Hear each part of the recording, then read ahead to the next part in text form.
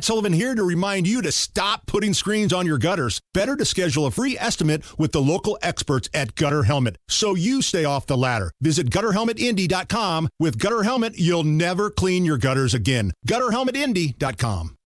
The only way to bag a classy lady is to give her 2 tickets to the gun show. It's Monday Gunday with the gun guy. Just watch out for the guns. They'll get you. Guy Relford. Stop calling your arms guns. Hammer and Nigel show. My name is Nigel. Jason Hammer right over there with a special guest on the DriveHubler.com hotline. He is a 2A attorney, a firearms instructor, and a damn fine American. Guy Relford. Guy, how are you? Man, I'm great, and thanks as always to our sponsor for Monday Gunday, Premier Arms in Brownsburg. The largest selection of new, used, and historic firearms in the Midwest, and PA Jewelers located right in the store. Check them out at 3754 South Green Street in Brownsburg or premierarms.com. So, Guy, I'm going to read a letter that I got in the mail because you and I have been very outspoken and very disappointed in the mayoral campaign of Jefferson Shreve, the Republican trying to unseat Joe Hogsett here in Indianapolis.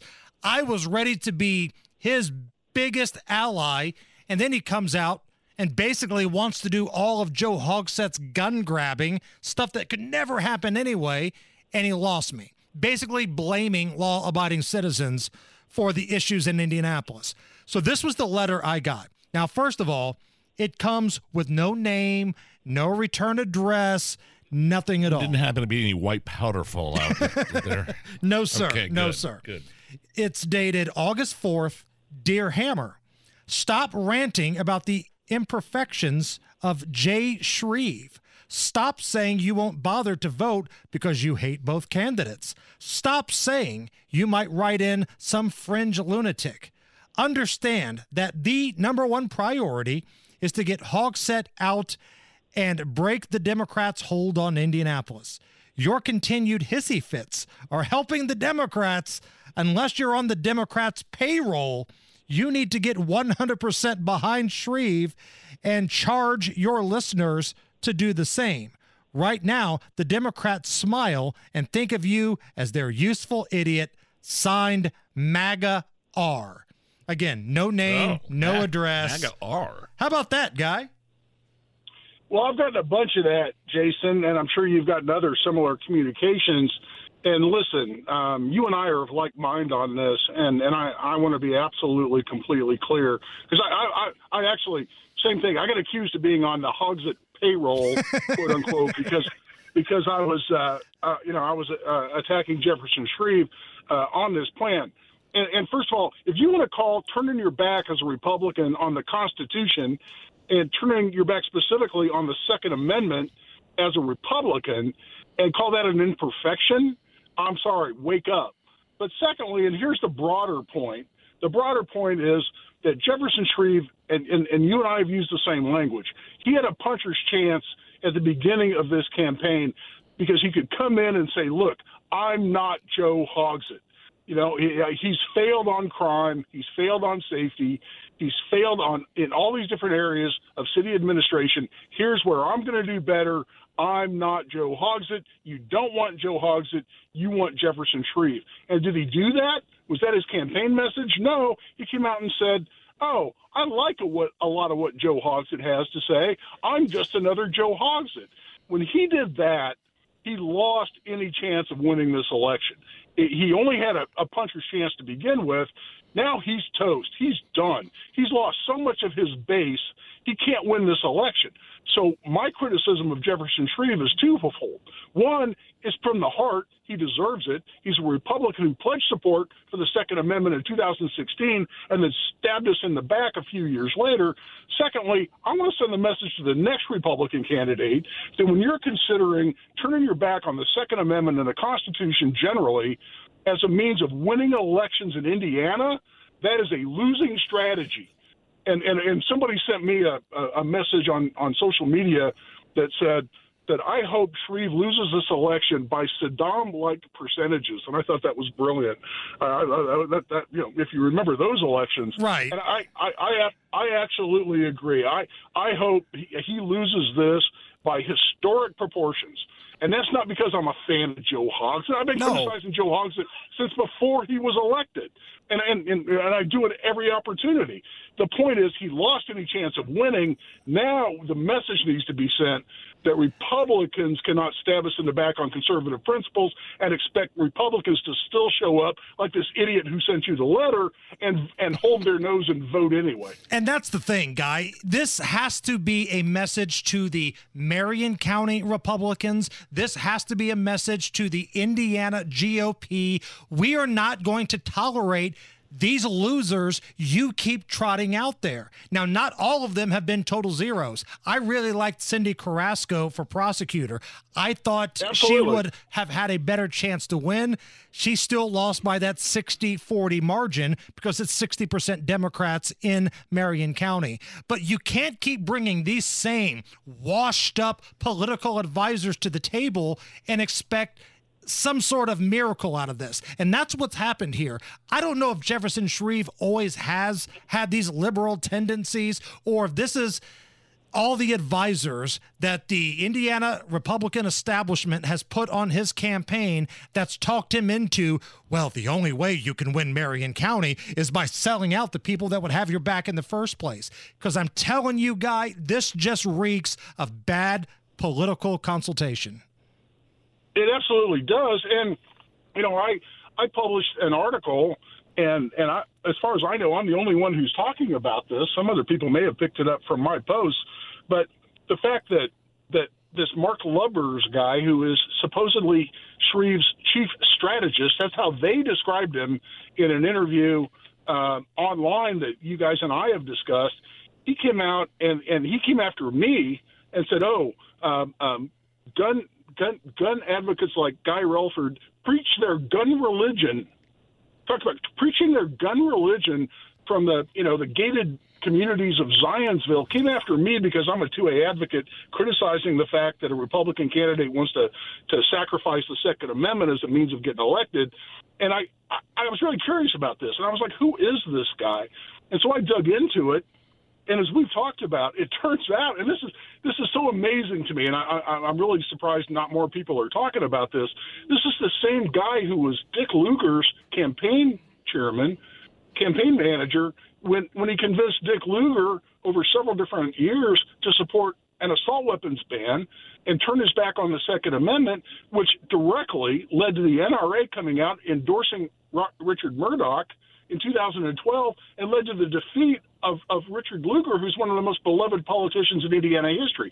So you took a 30-year incumbent as a Republican from Indiana and cost him a Senate seat, and for whatever reason, the Republican Party hooks him up with Jefferson Shreve as a means of getting elected, and he does exactly the same thing, stabs us in the back on the Second Amendment, and they think that's a winning strategy. When he talks about when he says gun religion, that sounds like something Beto O'Rourke would say. And this guy is advising the Republican. That's exactly right. This guy's he's advising Shreve on policy when he mentions gun religion.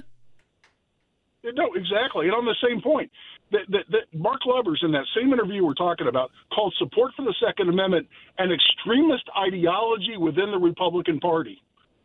That's literally what he called it. I read that and said, "Oh, it's on."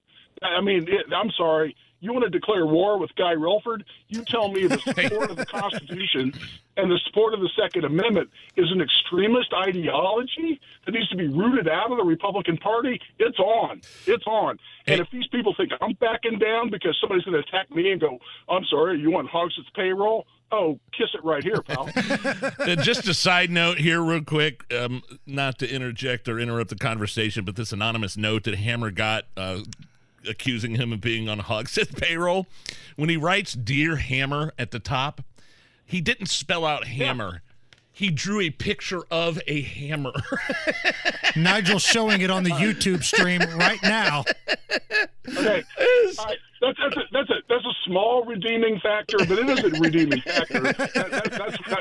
That's well done. It is Monday Gunday with Guy Relford joining us here on the DriveHubler.com hotline. Guy, I saw a story from a local TV station earlier, and it's a woman saying that her grandson fatally shot her nephew after a fight on the east side of Indianapolis.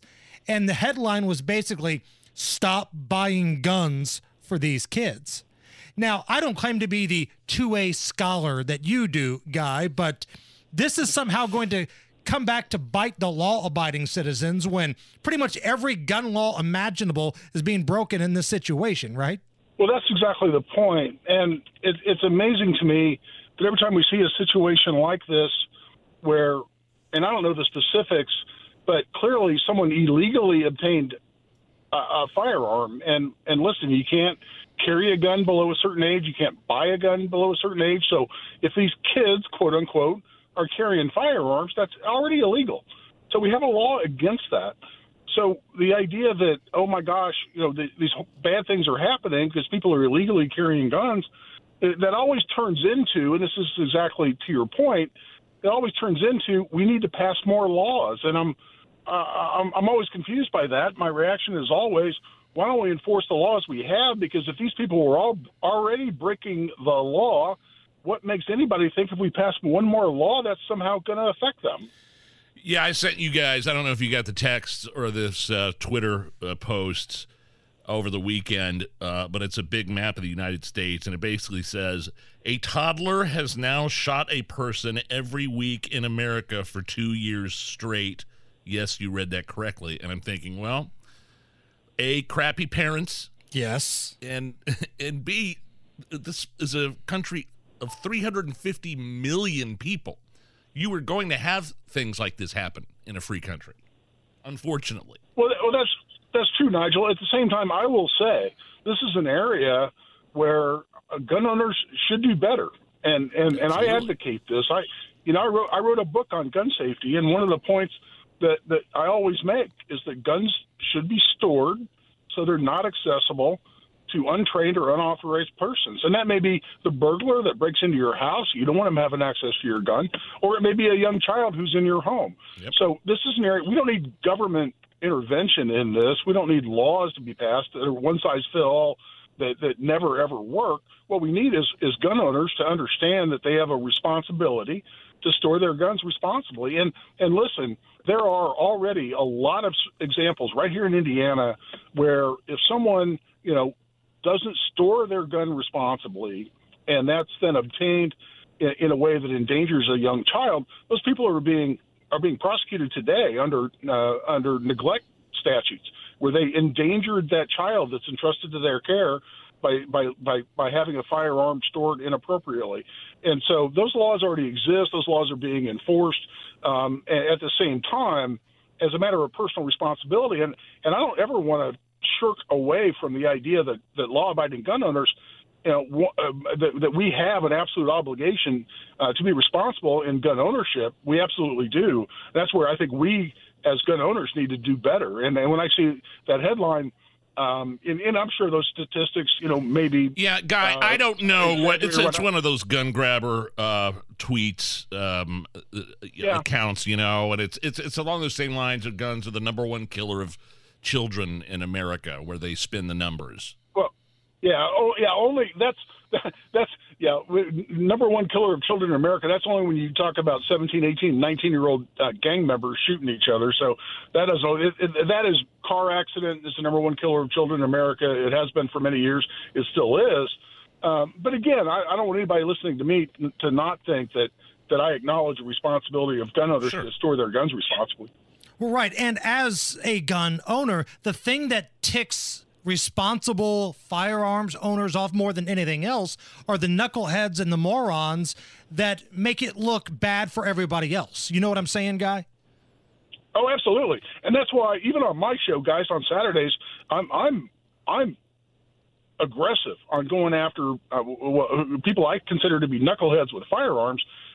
Because it's exactly that. Every time somebody is a total knucklehead with a gun, and certainly if they endanger someone or if they hurt someone, then what's the first reaction to that? It's, oh, we need a law. So them being a knucklehead with a gun endangers my Second Amendment rights. So, yeah, I'm a 2A advocate, and I always will be, but I also am the same guy who will pop up and go, hey, let's do better because you're endangering my rights if you want to be irresponsible with a firearm. If anybody wants to continue this conversation, Guy, what's the best way for somebody to find you? Man, I'm really trying to build my following through Twitter, so go in there, give me a like. It's just at Guy Relford on Twitter, at Guy Relford. Guy, thank you so much. We appreciate it. Thanks, guys. Always a pleasure.